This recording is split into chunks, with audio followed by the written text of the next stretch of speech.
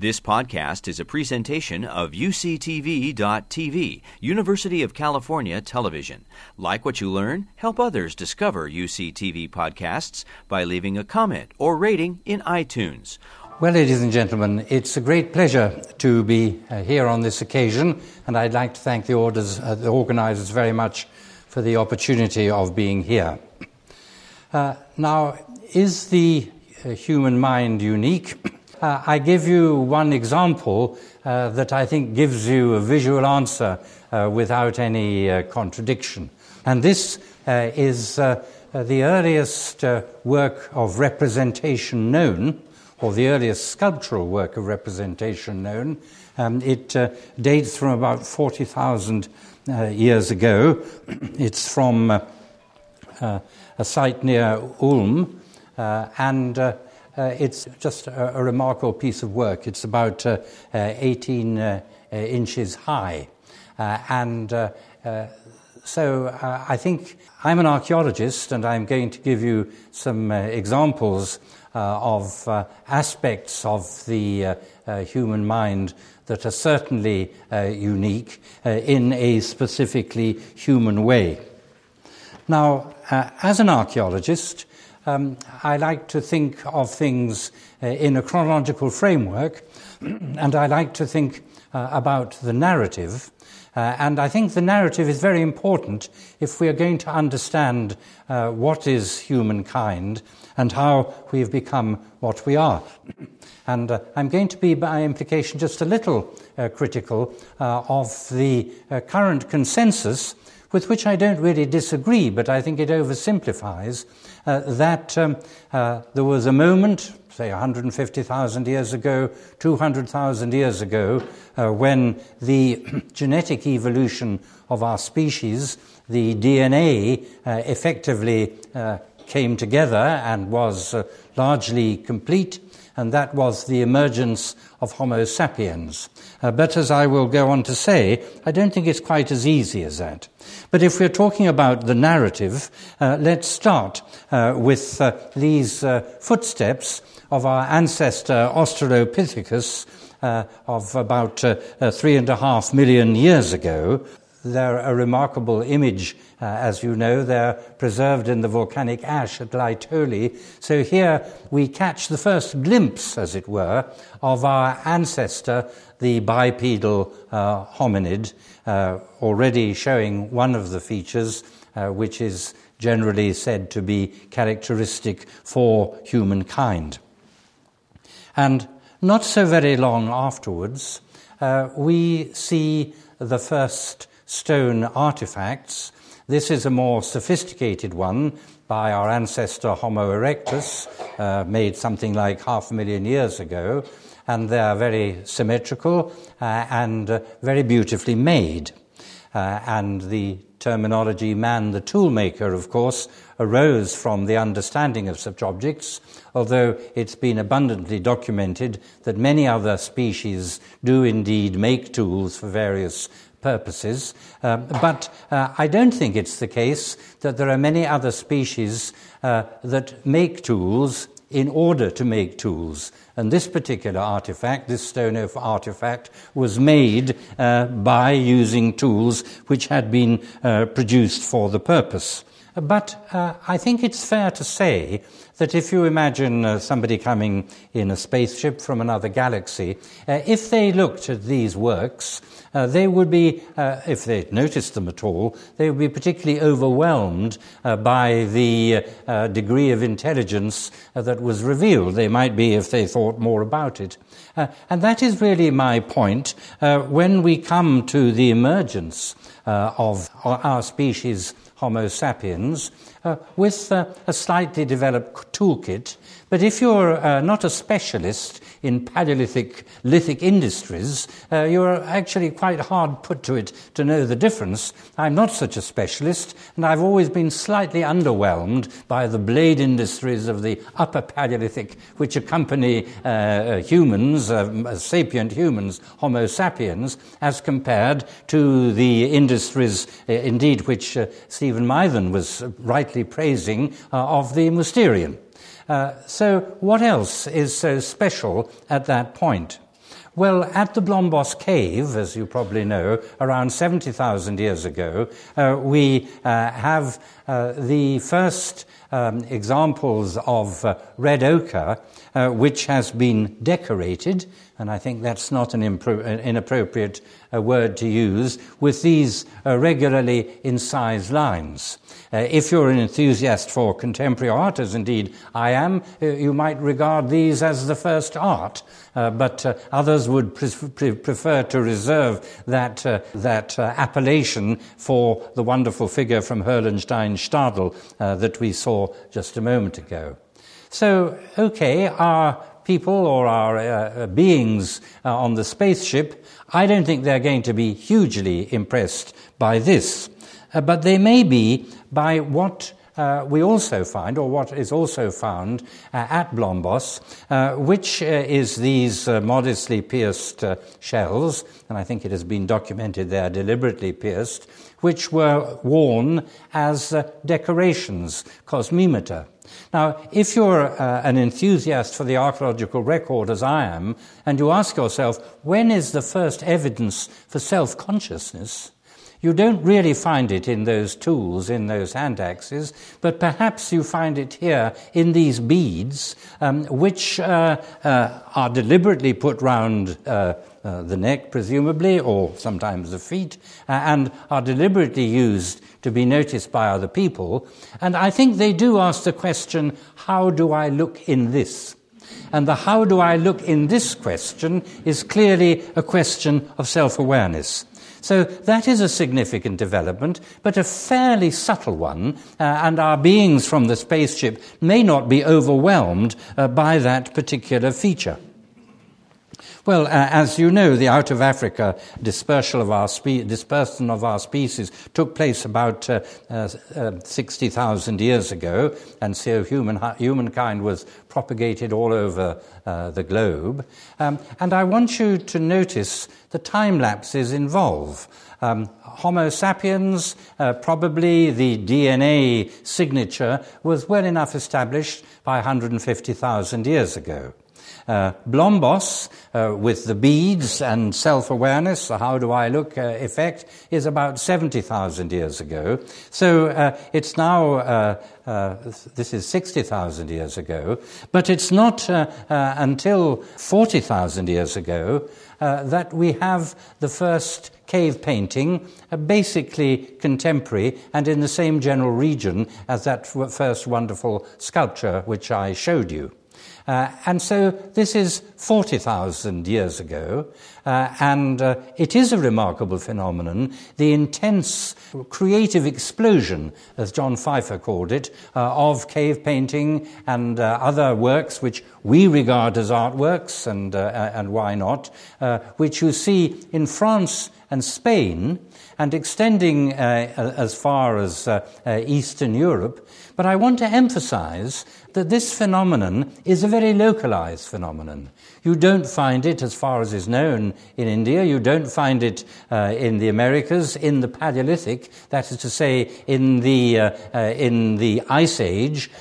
It's a very wide phenomenon after 11,000 years ago, universal, you might say, but until that time, it's very localized. And I think sometimes that general historians are fooling themselves if they imagine that this was a stage in the development of humankind. That is an open question. It's true there's good evidence for Paleolithic, that's Ice Age art, if you want to call it, that figuration in Australia also, which is very interesting, but it's something which is localized. And it's not until much later that you get something which our space traveller is really going to take note of. If you're landing in a spacecraft, and indeed some people have imagined that Stonehenge was built by people from spacecraft, but I'm not advocating that theory, you would say, right, this is something to take note of. Who built these things? And Stonehenge dates from about 2,000 years ago, but we already find monumentality 10 or 11,000 years ago.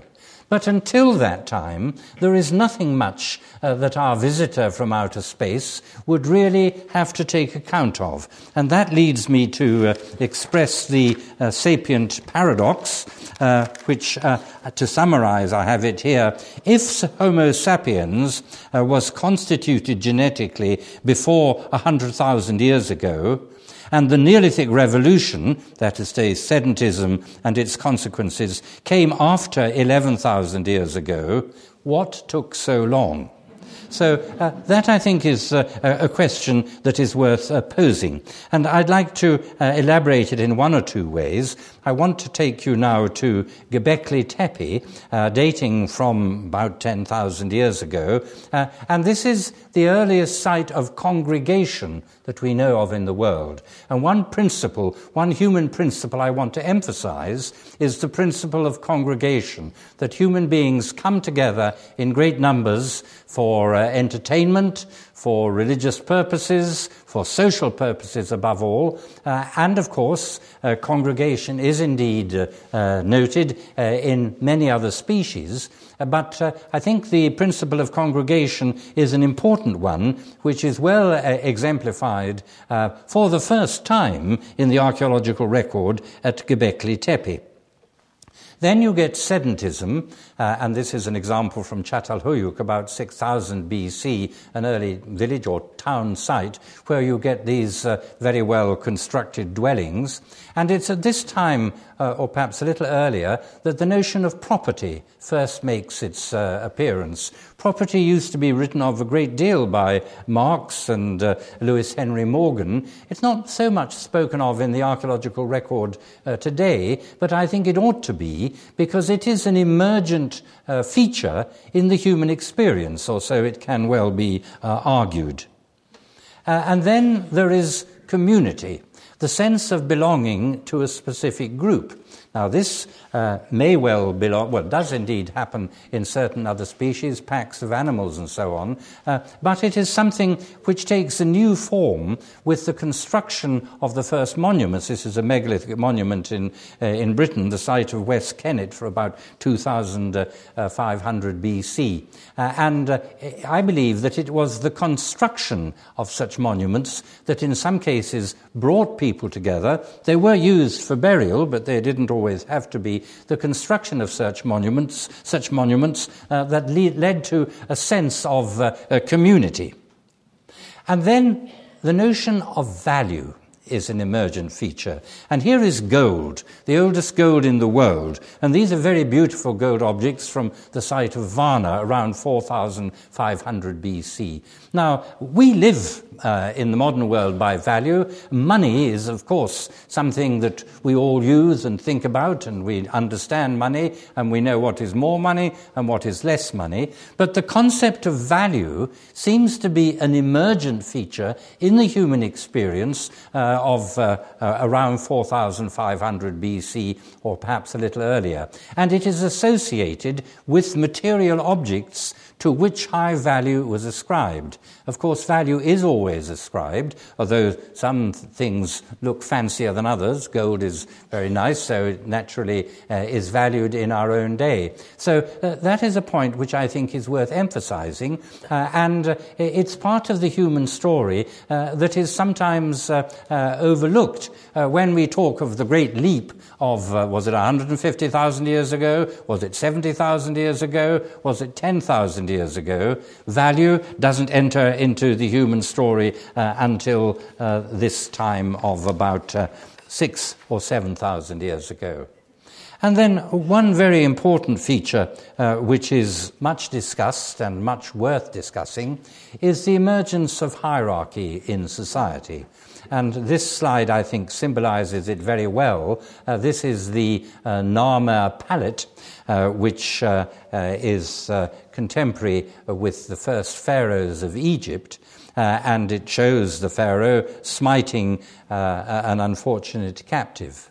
The institution of ranks in society, not just comparative ranks, but indeed the institution of classes in society and the rule of the pharaoh is what John Searle calls an institutional fact, and I think rightly so. It's a fact which emerges in human society with the development of certain ways of thought, which we don't really see emerging until around 3000 BC for the first time. We don't get a state society until around 3000 BC.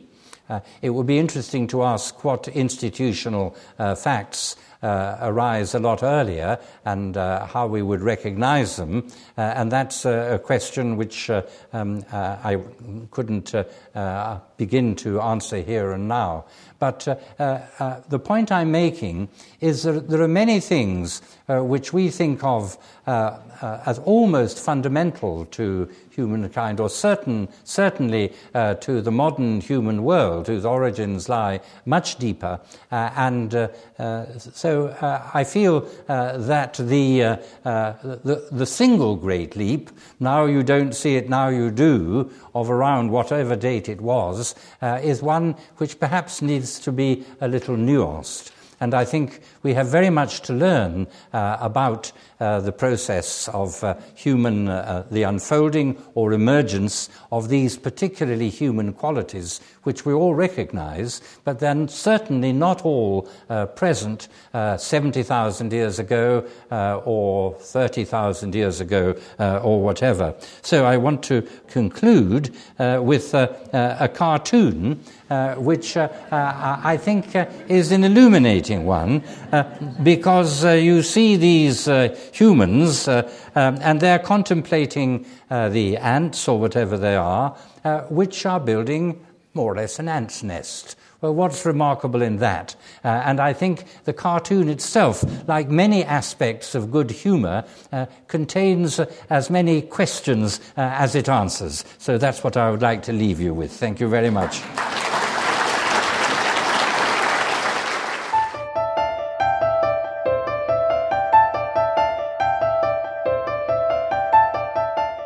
I recently hosted a dinner party to celebrate the publication of my last book about chimpanzee intelligence, my final book. No offense, but no academics were invited. I live in South Louisiana, so I decided to keep it simple. Boiled crawfish, live Cajun music, and beer. Now, a couple of people asked me what the book was about, but I told them just more monkey mind science and sent them back for the crawfish. But of course, there was the one guest who bit back. No, seriously, she insisted, what's the book about? Well, wait, I began awkwardly. Your chimps are fat? No, not their weight. What they understand about weight. Everyday things like rocks, sticks, your glass of beer. Your chimps drink beer? Woo, should have invited them to the party. Now, at that point, I realized I had to explain. No, seriously, I used to study what, if anything, chimps understand about unobservable things. Things like weight. Well, I don't get it. What's unobservable about weight? Well, for example, the sensation in your hand right now as you're holding up that glass of beer. Would you say that's its weight? I'm going to say yes. Well, then what happens if I take it away and set it down over here? Does it still have weight? Again, I'm going to go with yes. How am I doing? Better than your monkeys? You'll have to buy the book to find out. Now, come on. How do you know it still weighs something? Well, it's obvious. It's not floating away, is it? See, it's obvious to you because you have a kind of theory about weight. I mean, nothing fancy. It's just a common sense theory. And part of your theory says that things that weigh something don't just float away. Anyhow, that's what the book's about. Trying to figure out whether chimps have simple theories about weight. Well, how on earth could you possibly figure that out? Well, the same way you would with a child. Wow, your chimps talk? No, wait. Most of the time, my chimps would hang out in their group, grooming, fighting, wrestling in the hay, foraging, playing with barrels, burlap sacks, all sorts of stuff. But you see, early on, we taught them how to come out, one at a time, to play little games for food. But they were actually carefully designed tests. And the purpose of these tests would be what? Well, to find out if they have a theory of weight. My guest blinked. Well, come on, nobody seriously believes that chimps have theories, do they? Well, a lot of my colleagues do. They think chimps, lots of animals, form simple theories about all kinds of stuff. From gravity and weight to how each other's minds work to whether they're being treated fairly. Well, hold on. You were lucky enough to play with chimps for a living, and you study what they don't know about weight? Well, no, I mean, among other things, too, you're pulling my leg. Now look, what's a good dinner host to do? I gave in. No, okay, you got me. We really study how smart they are. You know, how they use sticks to fish for termites. Now that's interesting. You know, I just saw a National Geographic episode where dogs, cats, monkeys, people love stories about animal intelligence. And like my guests, they love to explain these stories in human terms. I mean, let's face it, it's much harder to imagine an encounter with a chimp for what I think it really is, a kind of alien contact. Now, don't get me wrong, animals are really smart. In many ways, they're smarter than us. The honeybee communicates the location of a faraway patch of flowers to hive mates without saying a word. Bats and dolphins live in a consciousness composed of the reflected sound waves they bark out into the world. Some birds bury tens of thousands of seeds in a season and remember where most of them are months later. But look, here's a hypothesis. What if all these smarts are rooted in the unique blend of each species' body-centered mechanisms, coupled with variations in core abilities like memory and executive function, all interacting with a general mental inference system for, first-order, perceptually based relational reasoning? Okay, now that's a mouthful, but what I mean is that no one doubts that animals keep track of innumerable perceptual objects in their world, sounds, smells, trees, other animals, and use them to encode past events and to anticipate future ones. I mean, hair on end, raised eyebrows from Joe, you're going to be attacked, run away. First order, perceptually based relational reasoning. And nobody doubts that animals abstract out across particular instances of relations, which is part of what makes them so smart. And of course, different species can be smart in different ways. For example, those seed-bearing birds I mentioned earlier have a particularly enlarged region of the brain called the hippocampus, which can behave as a map of sorts, with the equivalent of neural asterisks marking where seeds are hidden. Animals are really smart. On this view, the foundations for the differing intelligences of animals began to emerge during the Earth's explosion of life 500 million years ago. And ever since, evolution has been sculpting, exaggerating, minimizing, and morphing these systems to yield intelligences ranging from elephants to octopi. But let's be clear. On this view, the brains of birds and rats can implement those cognitive maps without knowing anything about maps at all. And dolphins and bats can forage and feed without having any notion of sound or speed. Our baboon, who anticipates attack, need have no inkling of past or future. I tried to make this point for over a decade and a half. Dan Dennett has been making it for almost 4. In fact, I'm often reminded of Dan's observation about Alan Turing's great contribution to the cognitive revolution, that in order to be a perfect computing machine, it is not requisite to know a thing about arithmetic. So, when a chimp selects a tool of the appropriate length to retrieve a faraway banana, this doesn't mean she has a notion of space. No more than the exquisite diurnal clocks of animals imply they have a theory of time. So, let's not get too intimidated by the scrub jay who recalls where she buried thousands of seeds when we can't even find our keys. The scrub jay has no concept of memory on this hypothesis. For better or worse, we do. For the aficionados in the room, Derek Penn, Keith Holyoke, and I explained it like this. The human brain alone somehow instantiates the capacity to engage in higher order, role-based relational reasoning. Now, a big part of what that means is just this, that we are really good at constructing analogies.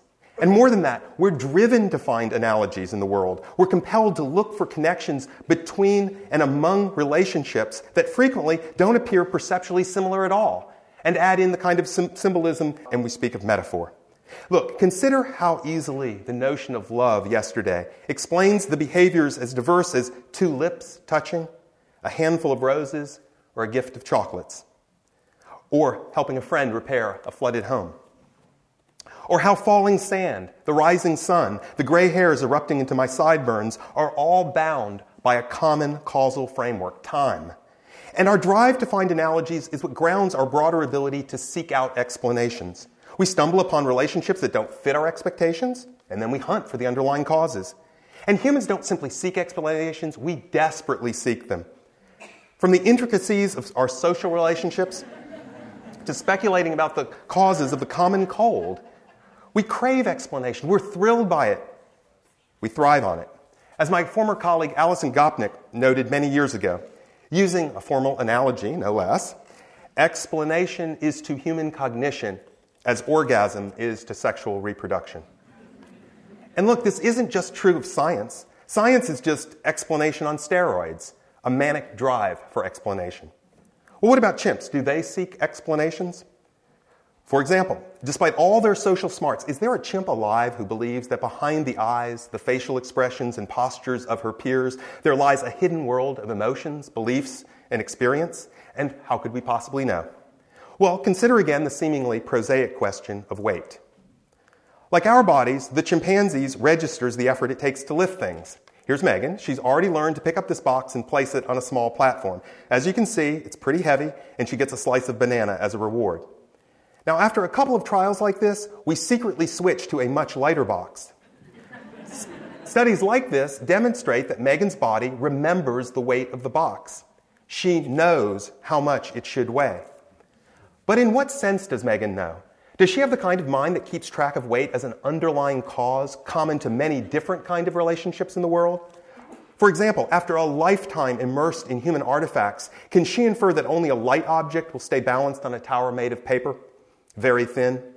Could she immediately infer that a heavy object ought to be used to crack a hard nut? Dozens of experiments like this reveal an interpretable pattern. Megan and her peers learn every weight-related relation we teach them, but they don't see the connection between them. For example, Megan learns the relation, the ball that's easy to lift goes on the left, the one that's hard to lift goes on the right. Now, some problems like this take chimpanzees hundreds of trials to learn, everywhere. Others only a dozen or so.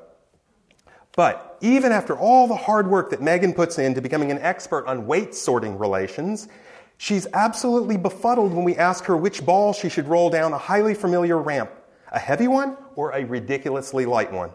Instead, for dozens and dozens of trials, she simply guesses until her first-order relational reasoning system catches up, slowly learning the relation in question. Look at how the two relations here are unrelated in her mind, perfect still on ball sorting, at chance on ball dropping down the ramp.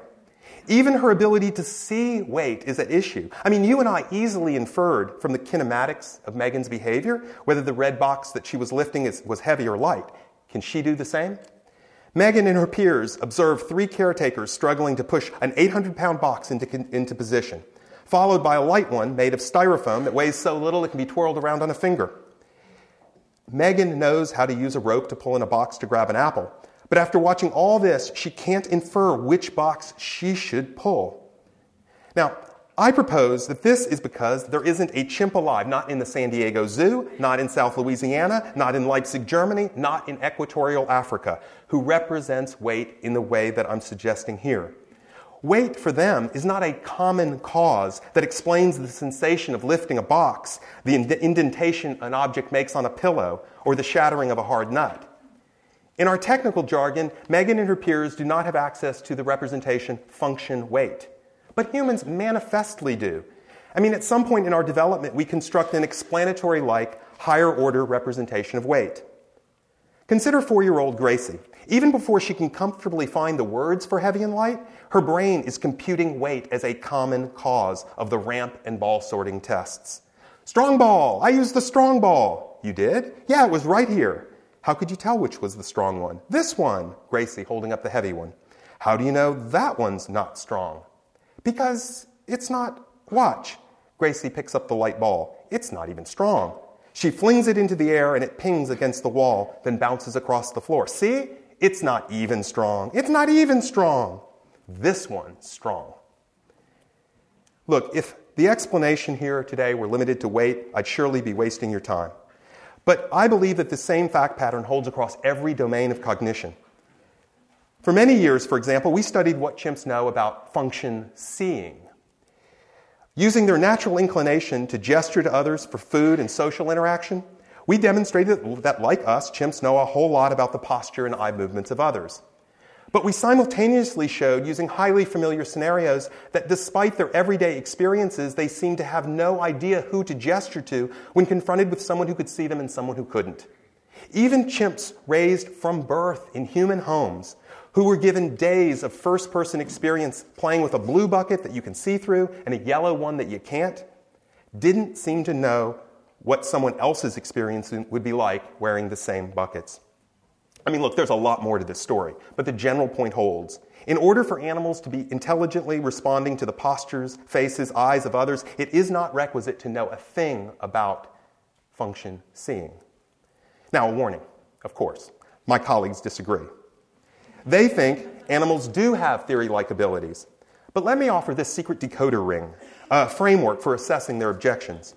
Are there any experimental results demonstrating that animals reason about underlying common causes of relationships between relationships? Or do they just show what no one ever disputed, that animals, even us most of the time, get on very well using first-order perceptually based relational reasoning, thank you very much. And consider, after a different project, a decade-long project, investigating the tool-using abilities revealed the same animals. Chimps can make and use simple tools without building or seeking explanations for why they work the way they do.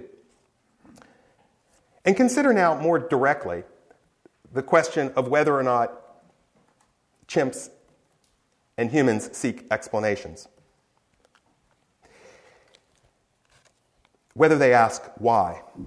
Chimps and children can be taught just about any relational problem within their sensory capabilities. Here, we've taught them the relation stand up this inverted block and get a reward. But when we probe their deeper cognitive attitude toward this situation, by switching to a block that can't reproduce the learned relation, the difference between them and us becomes apparent. The cognitive attitude. By 4 years of age, children rapidly, almost reflexively intervene, augmenting their first-order relational reasoning with focused attempts to diagnose why the block won't stand. They seek out underlying cause. Chimps work hard, occasionally invent clever solutions, but in many studies logically akin to this, they never intervene. They never seem to ask why. So, hooray for humans? Well, time will tell, I suppose. Consider weight again. Even as our species assimilated ideas of weight into scales and balances, pulleys and pyramids, many of these things began to tumble forth from the human mind. Within a blink, humans catapulted from leather slingshots to gravitational slingshots around other worlds. And no more than a few nanoseconds into our post-Newtonian understanding of mass, we cleaved the atom and 2 bombs fell, like heavy, portending raindrops, harbingers of some awful cataclysmic storm. Politicians, technocrats, and working scientists have desperately staved off this storm for decades, but within our lifetimes they may well fail. It seems to me that increasingly scientists practice explanation as a kind of mania, and maybe always have. And what's coming of this frenetic activity? The great, the good, the bad, the ugly, and worse, that's to be sure. Cancer cures and plague-scale biological weapons. The joys of remote-controlled toys and the terrors of predator drones. Camera-laden pills launched on majestic flights through the human body, and robots the size of a fly that will soon render our notions of privacy perhaps obsolete. The endless entertainment of virtual games and the growing waves of children, isolated and angry, texting and sexting. Invisible waves of information connecting us, drawing us closer, sharing experiences in wondrous new ways, and the first clumsy steps toward the wireless implants that will render our precious cell phones archaic and the face-to-face communication increasingly quaint. Brain imaging technology locating tumors and traumas and paving the way for ever more powerful forms of control. Implants that allow the deaf to hear, the wounded to walk, and intelligent robots who may, sooner than we think, start reproducing themselves, taking over as the dominant form of life on the planet. And the transhumanists cheer on, calling for the even faster, more deliberate fusion of human and machine, some even heralding the extinction of the human race as the logical culmination of our ill-fated explanatory project. One thing's certain, the enthusiasm of the human scientist has not waned. And that defining behavior of us, that finger we pointed skyward, lo, those many years ago, demanding to know why, has not curled back. That awestruck child still asserts that nothing must stand in the way of deeper explanation. But look, what if some plucky young scholar were soon to provide a proof, a mathematical certainty that our explanatory addiction has become a tad misdirected, maybe a tad out of whack? What if its upwardly ratcheting effects will inevitably lead to a declining sum of human happiness, or even extinction? What then? Would we conclude that human happiness was overrated, that human life was overrated, or would we make room to consider the possibility that, at least in some ways, our explanatory mania is itself a little overrated? And look, could we even do anything about this explanation if we wanted? Could we loosen the egoistic bow of that finger? Anyhow, it's poppycock, say the enthusiasts. The scientific truths revealed through the orgasmic explanatory experiences of humans are either A, yielding the best possible of all worlds, or B, unstoppable anyhow. I end with a footnote just to acknowledge that some may find all of this pessimistic. Worse yet, anti-intellectual.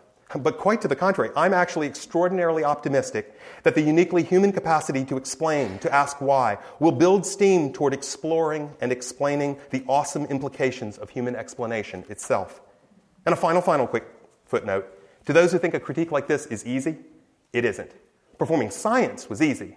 Seeing the effects of science more objectively, far harder. Thank you.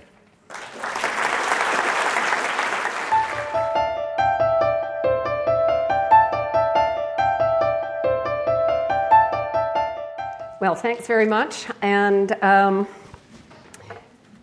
so the question that I'm interested in is, where do moral values come from? And of course, as you know, traditionally there have been a variety of answers. One is that God provides. This has not worked all that well when you look over historical time, because for at least about 200,000 years, humans appear to have, Homo sapiens that is, appear to have lived in very small groups. Organized religion appears not to have emerged and taken hold until well after the advent of agriculture. Nevertheless, there's good reason to think that those small groups lived in some sort of accord, had some kind of cooperation, and so forth. Now, a number of people have looked at this question and have said that perhaps there is a platform that is in common amongst all mammals, different probably from bees and ants, but something that we see that is unique to all mammals, and that it has its roots in something very special that happened in the development of the mammalian brain. And that is a reorganization of that part of the brain to ensure that the parents, or at least the mother, cares for the offspring. And so that's the hypothesis I'm going to look at a little more closely. Now, it is also quite common, along with the idea that religion is the source of moral value, to say that somehow humans with their big, fat, wonderful, powerful brains use their reason, and then we just teach the little buggers to do the right thing. And if we don't do that, they're not likely to behave properly. Darwin, interestingly, took a very different view. And so rather than the view that Dawkins has, which is somehow that caring for others is sort of unnatural and has to be forced on the young, Darwin had a very different take on it. Now, in preparing this talk, I was moved to think about this wonderful old idea that was very common in the Elizabethan periods, but probably before that too, which organized all of the stuff in the world according to a kind of hierarchy, with God, of course, at the top, and then angels, heaven, I'm not quite sure, anyway, whatever. Man, sometimes woman was in there, sometimes woman was not, or at least there was a big space between the two. Animals, plants, fire, and rocks. Well, it's sort of a motley crew, but the important part is that humans are actually, and this is actually something that Nick Humphrey referred to, a bit like the angels. Now, there were many different stories about the great chain of being. Some had aristocrats and then plebeians. Others didn't make that distinction. But my all-time favorite is this one. And that is because, of course, it puts mathematicians ahead of God. Now, I don't know, it's partly, I'm guessing now, I'm no sociologist, so I'm just making this up. But I think it's partly the influence of this idea of the great chain of being that has motivated sometimes some rather uncritical and uninformed claims about the nature of human nature. That only humans are conscious, that only humans have empathy, that only humans have insight, or only humans can talk and think. Well, aren't we grand?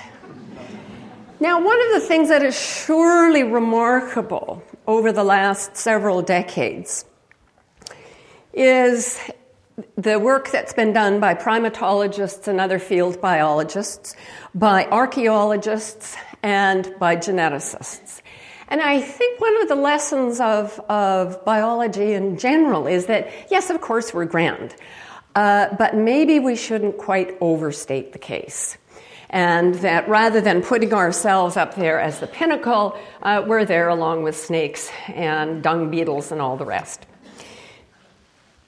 But it has been very common, especially amongst philosophers, to insist that only humans are genuinely moral, after which comes quite a long sermon devoid of very much evidence.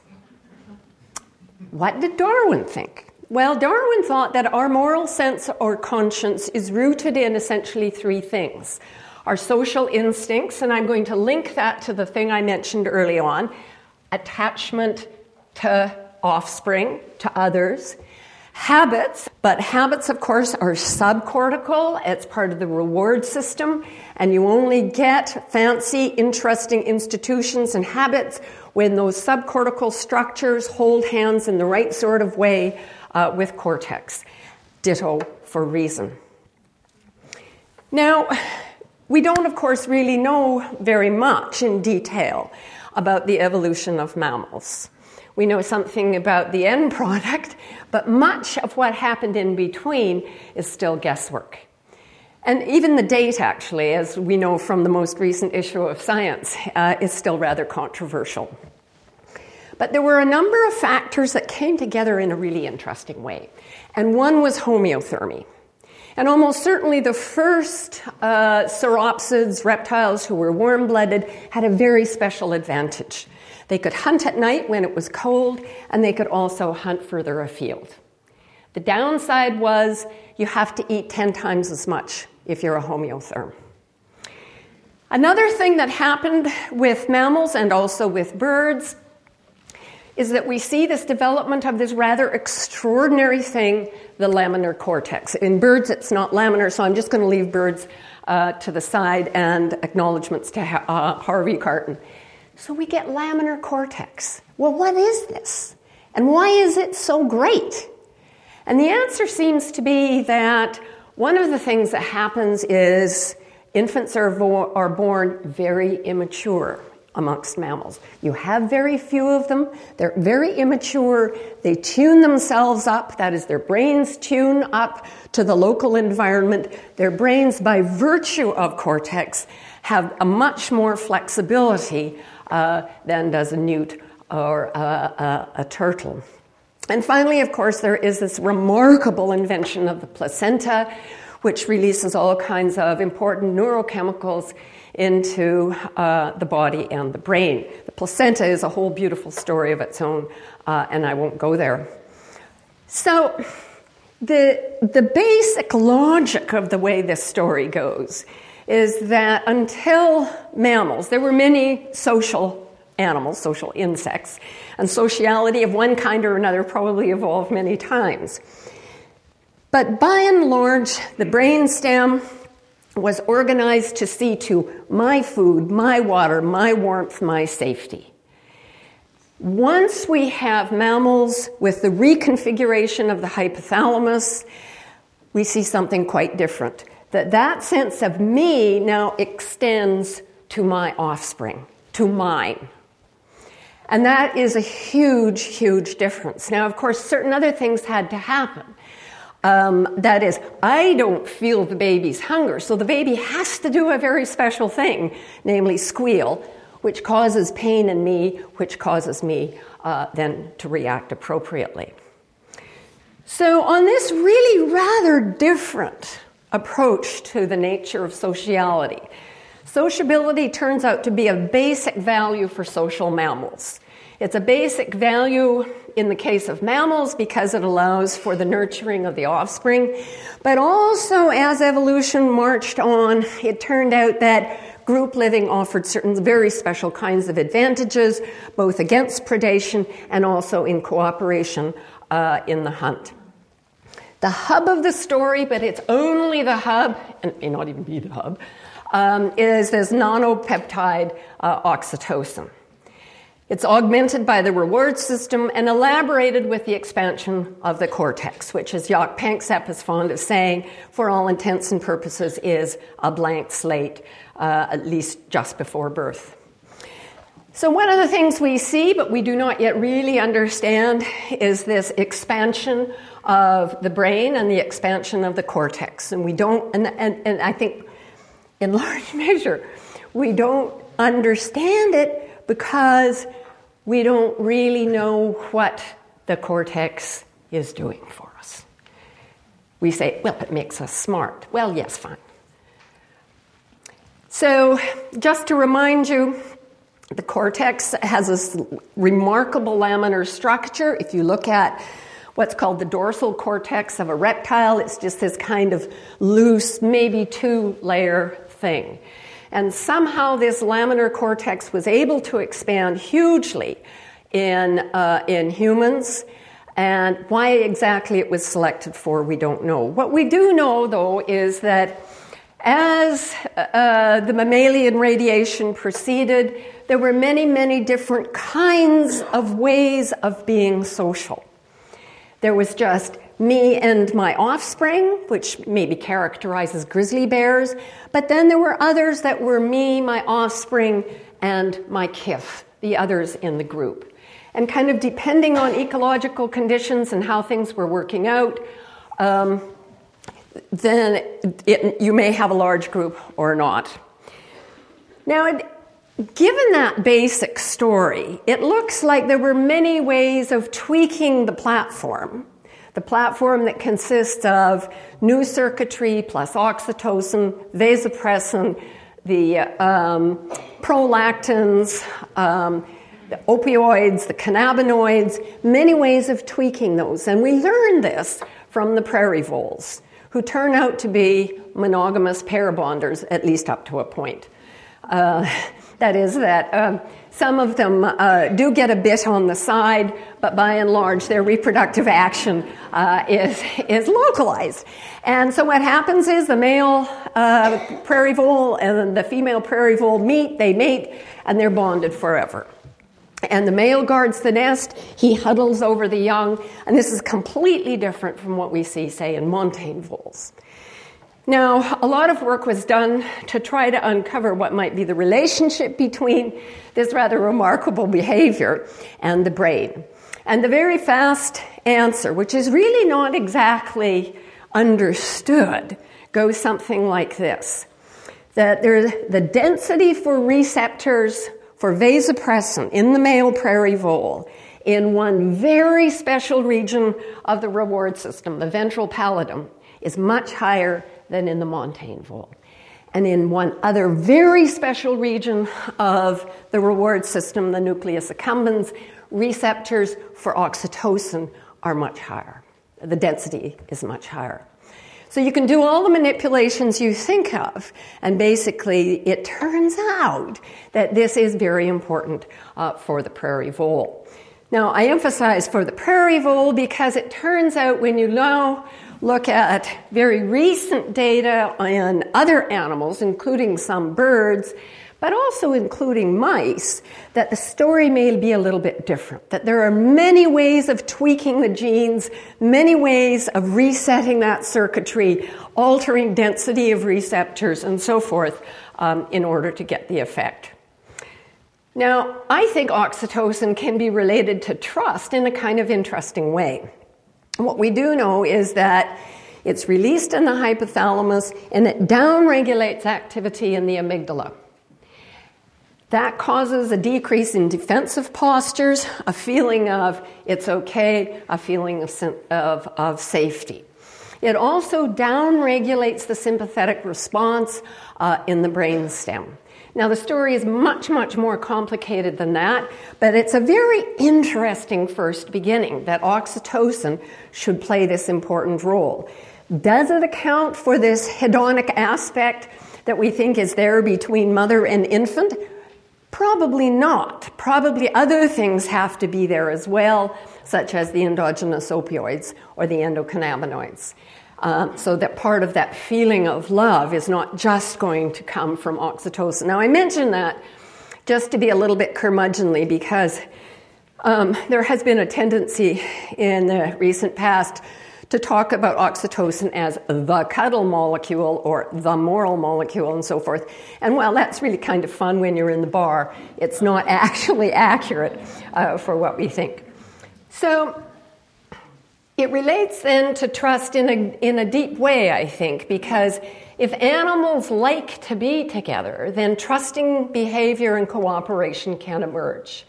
And so in the case of wolves, you can see that these wolves are able to, here's a grizzly, she's brought down a caribou, and the wolves will drive her off.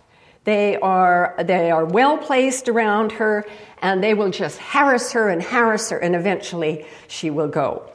And it's interesting also to notice that they go through a kind of ritual beforehand where the wolves get together, they all lick each other, they're happy to be with each other, the male mounts them all, everybody knows who's who, and off they go. It's not been shown that you need a special gene for this. It may be enough, and in the case of humans who cooperate together, we have no evidence so far to think that there is a special cooperation gene. It may be that through this orchestration of this suite of neurochemicals in this very particular circuitry, that's enough to give you the sort of platform for friendship and trust that can then flower into cooperation. And cooperation can take many forms. Okay, so over the last, and this is partly as a result of coming to these wonderful CARTA meetings, over the last 10 or 15 years, field biologists in particular have reported on many kinds of social behavior. They see reconciliation behavior. And Duvall has reported on that from when he was a graduate student working at the zoo. Consolation behavior, when one animal dies or is hurt, the others console. You may want to say it's not real consolation because they don't have real language or something. You'd have a hard time persuading me, probably. We certainly also see food sharing. We see third-party punishment in baboons, for example. We see alloparenting in chimpanzees. I know I've mentioned this on other occasions, but Chris Besh has, in the Ngorongoro Reserve in Africa, has 5 distinct cases of male chimpanzees who adopt orphans who are not related to them. They are not their sons or daughters. They can tell by the DNA. And importantly, there is imitation learning. Of course, we do it in spades in humans, but it is certainly also there to be seen in dogs, in wolves, in baboons, and chimpanzees. And of course, there is lots and lots of playing. And I want to end with this slide, and I know some of you have seen this before, but it makes a serious point. And the serious point is that we all learn that orangutans are loners, and that is their nature, to be loners. Well, it kind of depends. They are mammals. And it is true that in Sumatra and Borneo, by and large, they are. But when the resources are plentiful, and when conditions change, or as you might say, when institutions change, different behavior can emerge. And so in this instance, we see this very tight friendship between a dog and an orang. And similar kinds of behavior has been seen between bears and other animals, but also even between a dog and a fawn and so forth. Where does that come from? I think it's sort of a bit of sloppiness in the system, that there is lots of flexibility in cortex. And when you have that kind of flexibility, that allows you to do things like fall in love with a dog. Okay, thanks. You've been listening to a podcast by University of California Television. For more information about this program or UCTV, visit us online at uctv.tv.